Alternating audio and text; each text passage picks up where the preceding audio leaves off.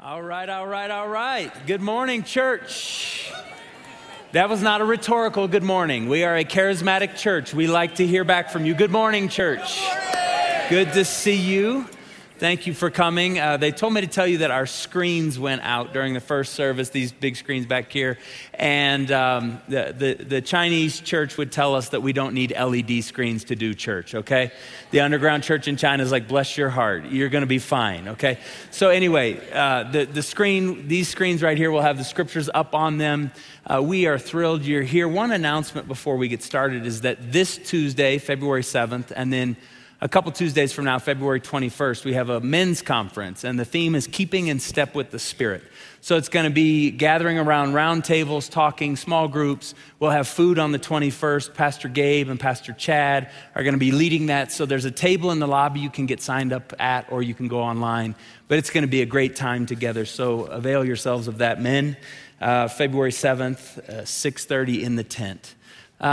We are in week 5 of our series going through the Sermon on the Mount, and these are red letters, and some of you got those Bibles with the old red letters. Jesus is talking here, and so what I'll do is I'll read this text, and then I'll pray, and we'll jump in. So hear the word of the Lord from King Jesus himself. He says this in Matthew 5:27, "You have heard that it was said, 'You shall not commit adultery.' But I tell you that anyone who looks at a woman lustfully has already committed adultery with her in his heart. If your right eye causes you to stumble, gouge it out and throw it away. It is better for you to lose one part of your body than for your whole body to be thrown into hell." And Jesus goes on, "If your right hand causes you to stumble, cut it off and throw it away. It's better for you to lose one part of your body than for your whole body to go into hell." This is the word of the Lord, and all God's people said, "Dang." Wow. Before we pray, the title today of the sermon is The Prohibition, the Problem, and the Healing Practices. The prohibition, the problem, and the healing practices. Let's pray. Lord, you have to speak today. Because if we came here to hear a tricky talk, we've wasted our time. We're not here to be entertained. We're not here because we didn't have something better to do. We're here because God speaks. And when God speaks, you change things. The word of God goes forth. And it's like the rain and the snow that come down from the heaven and water the earth. That's what Isaiah said. And so, Lord, we pray that you would rain on us today with your word, that you would heal us today with your word, that you would transform us today with your word. Lord, we are here. Church, would you just begin to say, "Come, Holy Spirit." Would you welcome the Lord to speak to you today? Lord, we are ready for you. We are open to you. Lord, have your way among us in the name of the Father and the Son and the Holy Spirit. And all God's people said, Amen. Christianity's founding document is found right here in Matthew 5, 6, and 7. And Jesus comes and the disciples gather around him and the crowds press in and he sits down on the mountaintop and he began to teach them saying, "Blessed are the poor in spirit, and blessed are the meek, and blessed are the merciful, and blessed are the peacemakers, and blessed are the pure in heart." Jesus is beginning to say, this is what it looks like to live in the power of the kingdom. So this is the founding document that Jesus gives us. And what we discover is that Jesus has launched this kingdom announcement and he's got something to say about a new kind of sexuality. Jesus wants to talk to us about everything. Everything is on the table here in the Sermon on the Mount.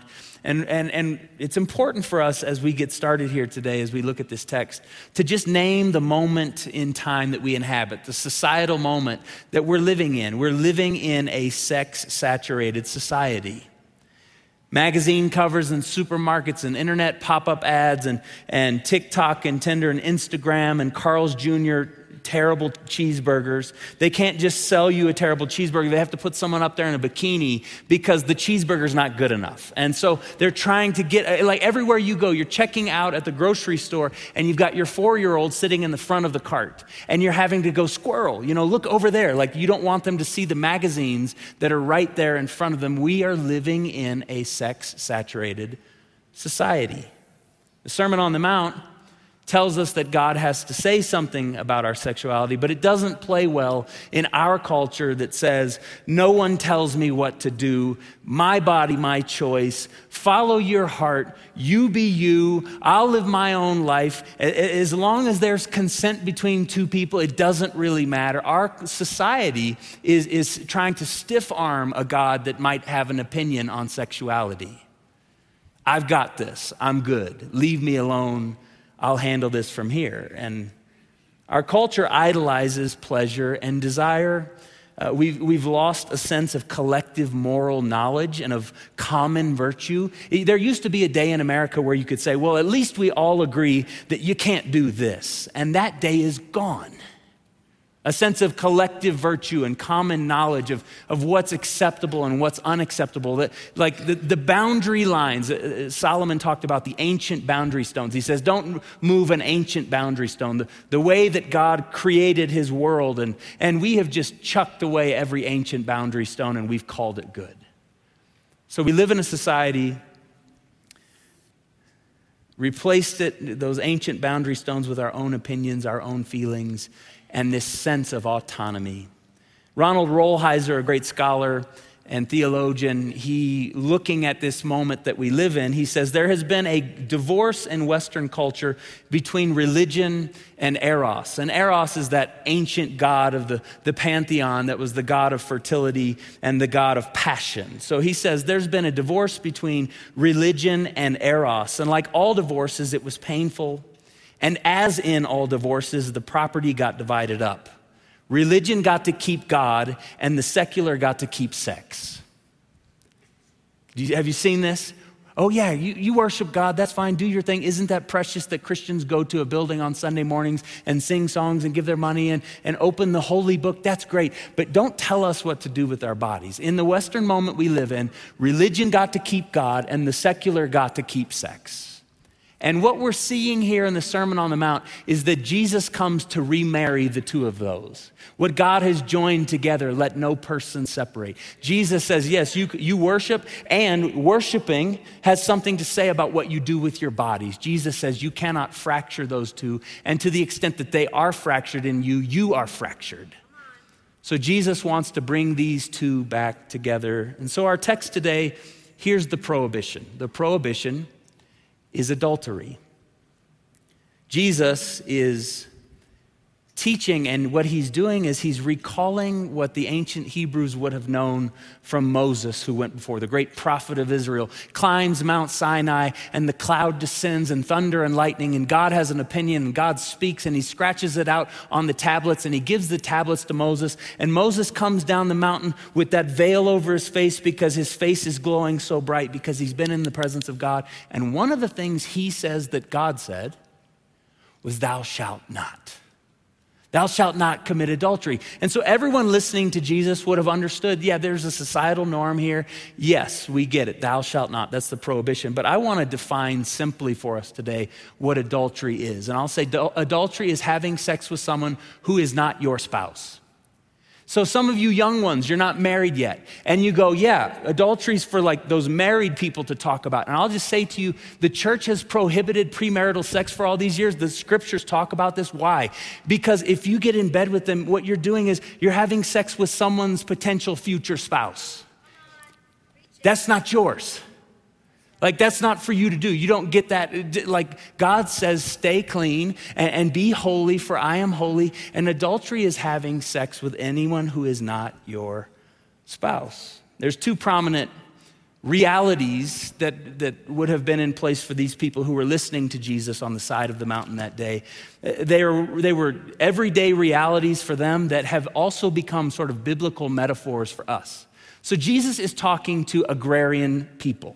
95% of them in ancient Israel would have worked small subsistence farms, and they would have known the ground and tilled the ground and planted the seed, and they would have prayed for rain and sunlight, and they would have depended on God to be good to them so that once the seed is fertilized in the ground, it would produce a great crop, a great harvest, and then there would be joy in their homes and they'd have all they need.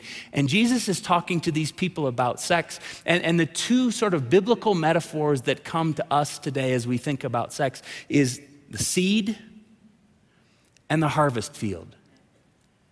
God made it from the very beginning where the man is carrying the seed. And the woman is spoken of in Scripture as this metaphorically, like she is the womb is the harvest field. And so the seed is sown and it goes into the soil and it springs up to life and then the harvest comes. And so Jesus is talking to these people about their sexuality, and very often he uses agrarian language to say it's the same way with our bodies. And it's just important for us to name that in the moment we live in today, people are scattering their seed at random.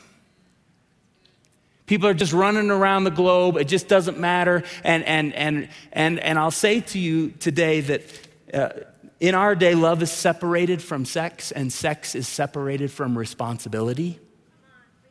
Right? Like, am I making this up, right? First of all, everyone breathe. Everyone breathe. When you start talking about sex in church, people start looking at their shoes and they get really uncomfortable and you stop breathing. You're getting 40% of the oxygen you should be getting. Everyone breathe and everyone look up at me. We're okay, all right? In our day, sex is separated from love.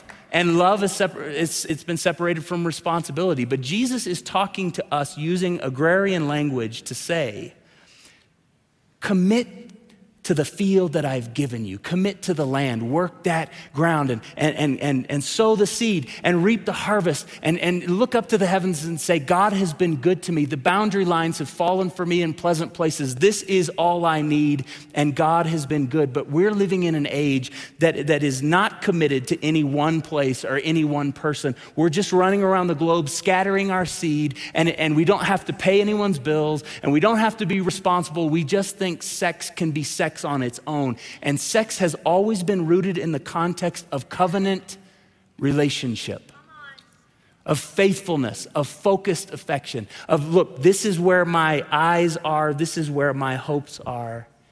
And so the prohibition that Jesus gives us today is an ancient prohibition that these people would have known, which is do not commit adultery. But now let's turn to the problem. Because it's easy to stop with the prohibition, but Jesus wants to drill down deeper to the root of the issue, and the problem is lust. Jesus says in Matthew 5:27, you have heard that it was said, you shall not commit adultery, and that's correct. But I also tell you that anyone who looks at a woman lustfully has already committed adultery with her in his heart. Now, Jesus is talking in a patriarchal society, and so when he says the man, a man committing adultery, he's talking about women too. Like, lust is the problem for all of us, and it must be uprooted. It must be taken out of our lives. 6 times in the Sermon on the Mount, Jesus says, you have heard it said, but I tell you. So what he's doing is he's taking the common knowledge, he's taking the Mosaic law. You've heard the commands, thou shalt not, and thou shalt not, and thou shalt not. And I didn't come to overturn those or to abolish the law and the prophets. I came to fulfill them. But I want to take you into a deeper understanding of what God is asking of you. You have heard it said, but I tell you. And so I've translated, this is the DG translation of Matthew 5:27, the Daniel Grothe translation. And I'll just read it to you here. You have heard it said, just keep your body out of bed with them. But I tell you to also keep your mind, your emotions, and your hopes out of bed with them. Keep your affections out of bed with them. Keep your desires out of bed with them. Jesus says, look, it's not okay just to stay out of bed with the wrong people. He's like, because the devil could still have you trapped in lust. The devil could still have you with a wandering eye. The devil could still have you ungrateful for the gifts that God has given you. So you could mask it and you could fake it like you're being faithful. But if the devil has taken over your heart with lust, you are still trapped in darkness. Jesus is moving from strictly addressing deeds to addressing desires. We want to just have a conversation about the deeds. Well, I didn't do that. Well, I'm fine there. Well, and Jesus goes, but has it taken root in your heart? Jesus is coming to heal us to the deepest places, to race past just our outside deeds and to come and look at the inside of our desires. Jesus wants to heal us to the deepest places. So what is lust? The Greek word that Jesus uses in this sermon is epithumo. And it simply means to look with lustful intent, to yearn for, to covet for the purpose of consumption. Love, it has been said, is living for another person's good, even when it costs you. Lust is trying to live for your own good at the expense of someone else. To consume someone else, to yearn for someone else, to rip something away from someone else, a purity, a holiness, with your desire to hook into them so that you can feel better about yourself and it's gonna make them pay the price. That's what lust is. Jesus says you've got to root out lust. We objectify today and we depersonalize and we dehumanize with our sex-saturated society. We're not treating people as fellow image bearers in the image of God. But what we're gonna do today is we're at New Life Church going to be committed to talk about everything. The sticky pages of your Bible, right? The sticky pages that you don't wanna open up or that are just kind of hard, right? We're gonna open up the sticky pages of the scriptures and we're gonna say the hard things. And typically in church, what happens is two extremes. When we talk about a text like this, sexuality, we're either mean or we're mute. We talk as if God is mad and everyone's going, God wants to send us to hell and he's gonna strike us with a lightning bolt, and we wag the finger and we shout at people and we stand up on these stages and we shame people into silence and into hiding. We're either mean, which we are not going to be, or we're mute. Oh, it's okay. It's fine. Everything's fine. It just doesn't matter. We're waiting for heaven, and God is just so gracious, and he doesn't really care. He's just kind of the benevolent grandfather in the clouds who's just, he's whatever is fine. Just live your truth. That is not who God is either. God is not mad and trying to destroy us, and God is not trying to shame us into hiding, nor is he the kind, benevolent grandfather who has no opinions. He is the God who is holy, and at the end of the Sermon on the Mount, Jesus says, be perfect even as your heavenly Father is perfect. We're not gonna be mean, and we're not gonna be mute today. Thanks, Mom. Appreciate that.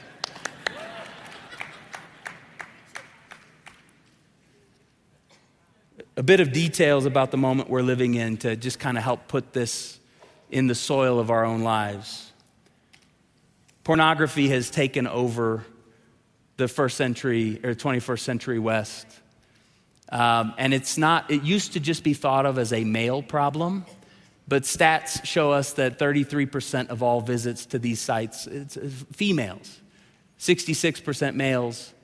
It's rampant. It's everywhere. It's in studies that have looked at extramarital affairs, it's 300% more likely that the person who commits adultery has been consuming porn leading up to that. It's just everywhere. It's rampant. It's normal and celebrated amongst our teens and young adults. It's confusing, and 90% of our teens and young adults are either positive about pornography or just neutral. I'm not really sure what I think about it.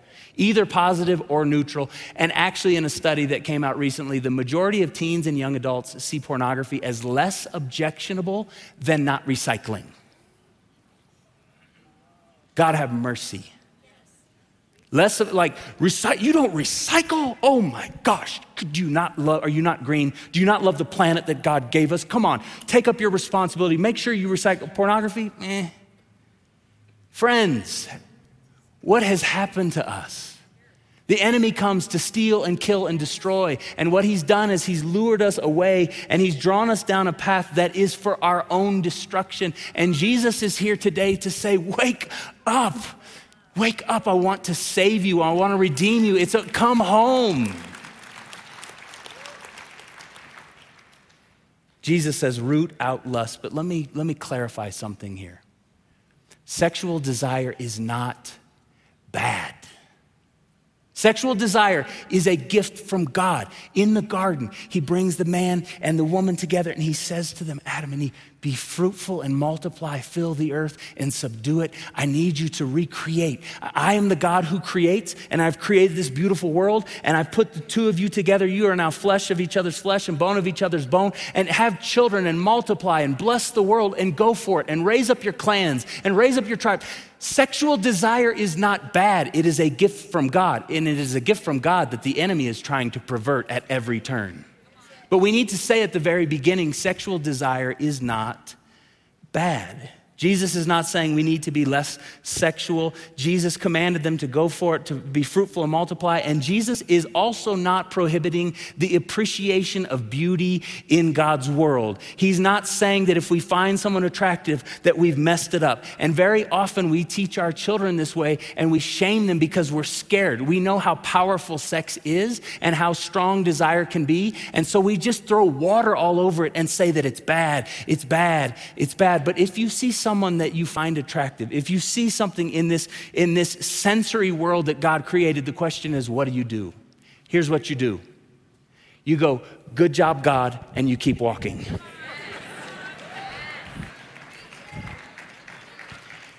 You're not crazy for feeling what you feel or seeing what you see. We are see, taste, touch, smell, experience creatures. Like God made us this way. So if you see it, what it means is that you're a human. But what you do with that, adultery starts with a stare, not with a look. Because we see things, looks happen, boom. But what you do with it matters. Adultery is when you start to stare into and dream about a future there and get your hopes attached and your affections attached and you're starting, a world is beginning to be built in your subconscious and in your imagination, and you start building your life in that direction and you start finding ways to sneak around and to create opportunities to bump into that person and have conversations and act like it was an accident. No, adultery starts with a stare that you keep saying yes to. So if you see something that's beautiful, praise the name of the Lord and keep moving. Yeah. Go, good job, God, amazing. Yep, okay, next. And you keep that short account. You keep your heart in check, and what happens is God will preserve your holiness. Friends, I'll just say to you, those of you especially who have children, I want to encourage you when you're talking to your kids, bless the desire, but correct the direction. Bless the desire because it's God-given. Again, I have 2 teenagers. It's very easy for all of us who have kids to get scared, and we know how high the stakes are. And so what we do is we furrow the brow and we kind of shout at them, like, you stay, And what happens is we're communicating to them that we don't trust them and that sex is bad and desire is bad. And I'll say to you, if you do that to your children, you lose them.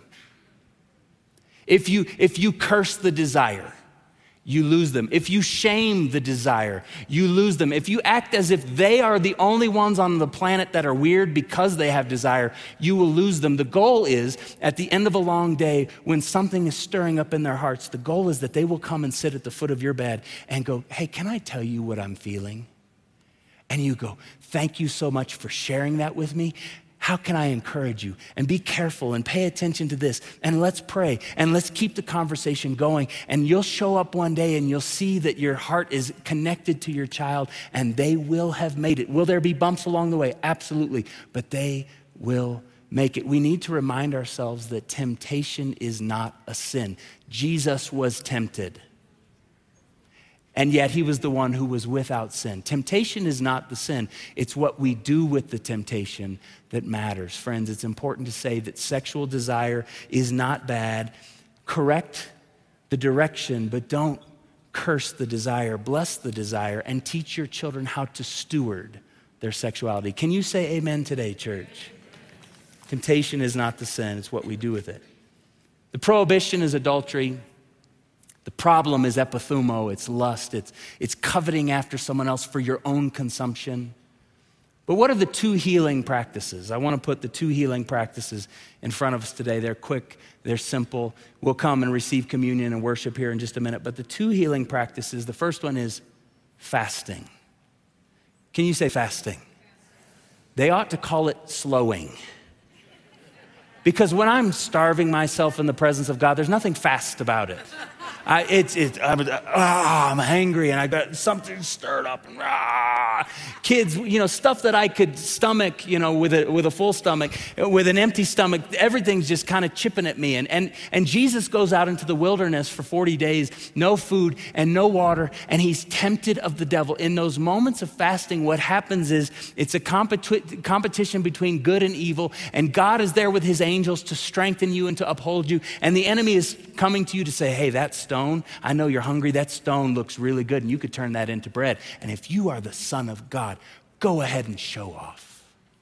Make this thing work for your own pleasure, Jesus. And Jesus falls on his knees and says, man shall not live by bread alone, but by every word that proceeds out of the mouth of God. When you're fasting, what you're saying is, I'm so hungry and I have so many desires and I have so many appetites, but above everything on planet Earth, the thing that I need to satisfy my desires is you, oh God. I long to be fed by you. I long to be strengthened by you. I long to be in lockstep with your Spirit. Make me clean to the deepest places of my being. The enemy is here to try to lead me astray and to try to get me to fall off track. But God, here I am in your presence. When you fast in the presence of God, what you're doing is you're practicing your no muscle. No. Some of you, again, young ones who aren't married yet, why would I encourage you to not have premarital sex? Because if you can stay clean before you're married, if you can say no before you're married, what you're saying to your future spouse is, I can say no when I'm on that business trip. I can say no when I see someone else at the office. I can say no. I'm practicing the no muscle. I'm getting strong in holiness. And when the temptation comes in the future, I know how to do this. Why? Because I've lived in the presence of God and he has chastened me and he has taken out of me those evil desires. He's cleansed me from the deepest places, not just my deeds, but my desiring mechanism.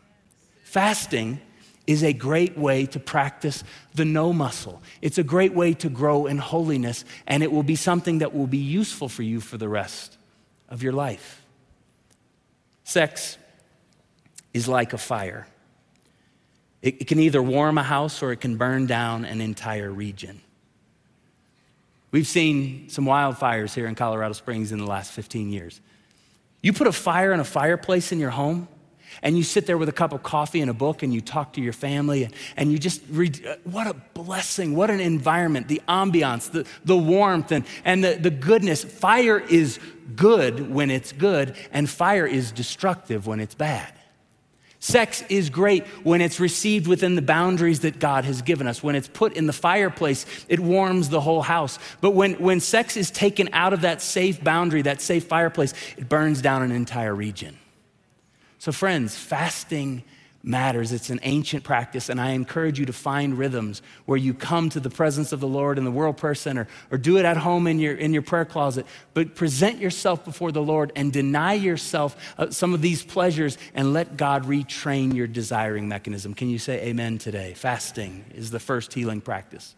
But the second healing practice I want you to take on board is the practice of feasting. Feasting.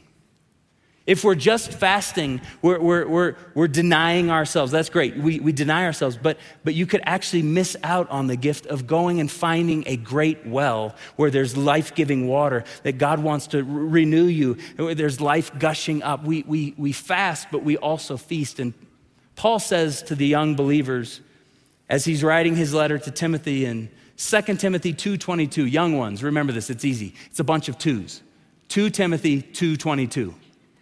Tattoo this on your soul. Paul says, flee youthful lusts. Yes, of course, flee youthful lusts, but pursue.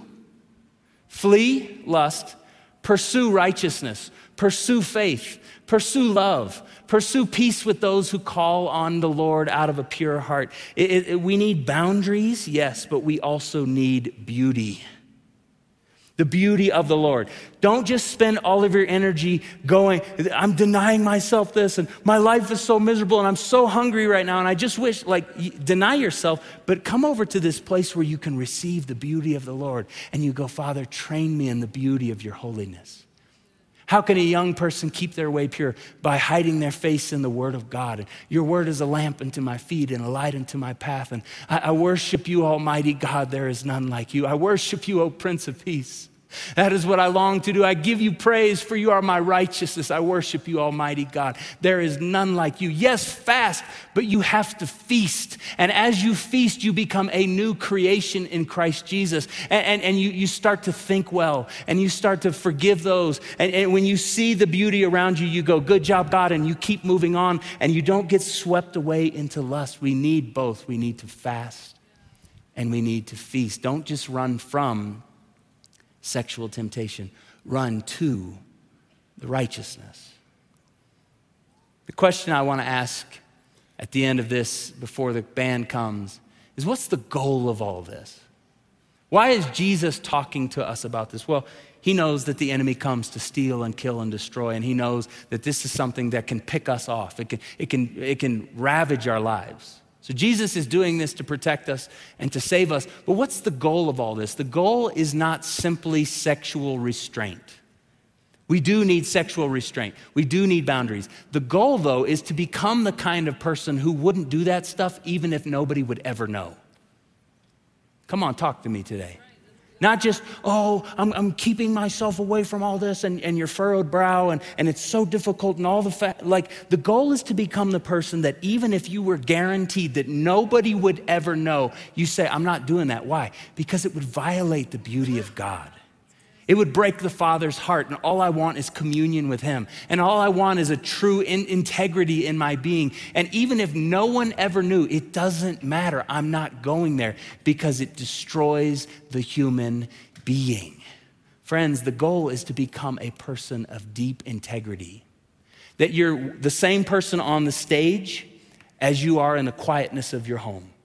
That you're the same person in the boardroom on Tuesday mornings leading your meeting as you are when no one's around. You're the person who lives with integrity in the righteousness of God. You're a person who's been made holy by Jesus. Friends, that is the goal. So fast and feast. Deny yourself, take up your cross and follow Jesus, and enjoy the beauty of God's world. And as we do this, friends, we'll look up decades from now and we'll see that we've been made the righteousness of God in Jesus Christ. Can you say amen today, church? Would you stand with me?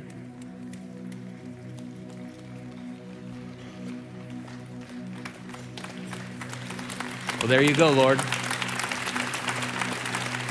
There's three groups of people that I want to talk to before we come to the table of the Lord. This is a must. The first group that comes to mind is, before we come to the table of the Lord, those of you who are carrying such overwhelming shame. And I say to you, if you feel shame, rebuke it and cast it out because it is not from God. There is therefore, Romans 8:1, there is therefore now no condemnation for those who are in Christ Jesus. For the law of the Spirit of life in Christ Jesus has set you and me free from the law of sin and death. The Spirit comes to convict. He does not come to condemn. So if condemnation, if the enemy's whispering in your ear, oh yeah, I remember what you did, and oh yeah, you've had years and years of that horrible habit and that horrible routine and the people you've taken it, if you're hearing that right now, rebuke it in the name of Jesus because it is not of God. And what you do is you come into the presence of the Lord and you lay down your shame and you receive his righteousness. If shame is here today, we cast it out in the name that is above every name. Can you say amen? Second group of people who are addicted. You feel trapped in habits, routines, and rhythms. You've been waiting to be free for a decade. You've been waiting, and every time you slip back into that, the shame comes. If you feel addicted, I'm here to tell you today that there is freedom in the light of Jesus Christ. And if God can't set you and me free from things, what are we even doing here? If God can't set us free, then we're wasting our time. But here's my rule of thumb. If you've been around here any length of time and you've heard me, my rule is if God raised Jesus from the dead, anything's on the table. So if he can raise up his son who is in Joseph of Arimathea's tomb, he can raise you up from the tomb of your bad habits and your addictions. And so if you're addicted today, I say to you, there is freedom in the light of Jesus. Keep confessing, keep coming forward. Find friends in our care center out here in the lobby. We've got addiction recovery groups. Swing out there and get that information and walk with the people of God and walk your way into freedom with his Spirit. Can you say amen today, church? The third group. We've got those carrying shame, those trapped in addiction. But I need you to hear this. Those of you who have been traumatized and abused by someone else's sexuality.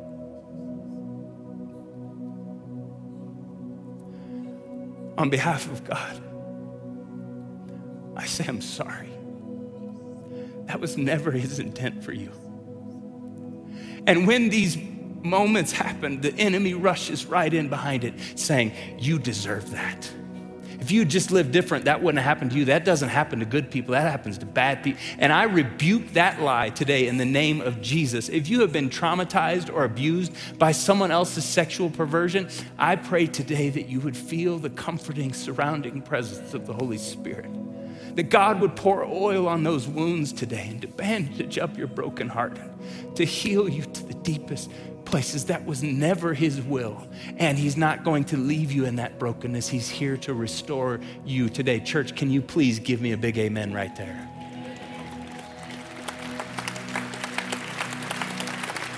Here's what we need to do. Our communion servers are going to come, and we're going to come through and get the communion elements. If you're not able to come through, ask the person next to you to bring you an extra. They would love to do that. Our communion servers are going to come, but before they do, we need to pray.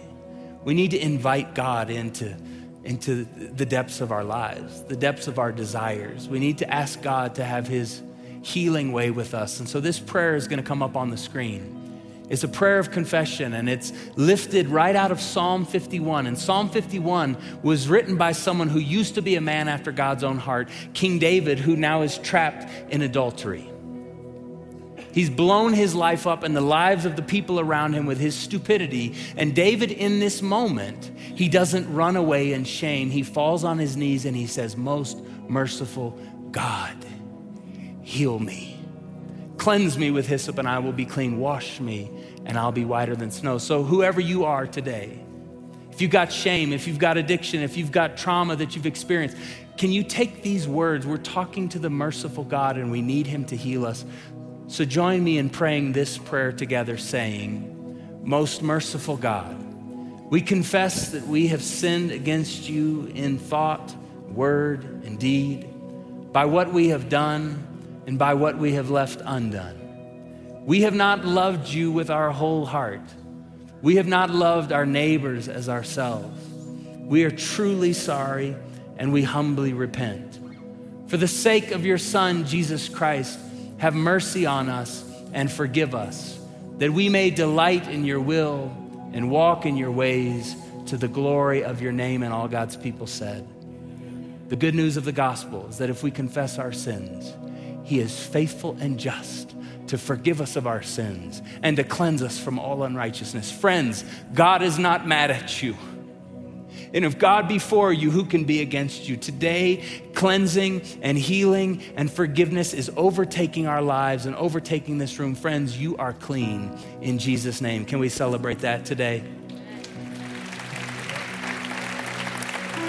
As we sing this song, I want you to come through the room if you're able. If you're not, bring an extra for the person next to you. Hold these communion elements once you get back to your seat, and I'll come up in just a few minutes to receive. Let's worship.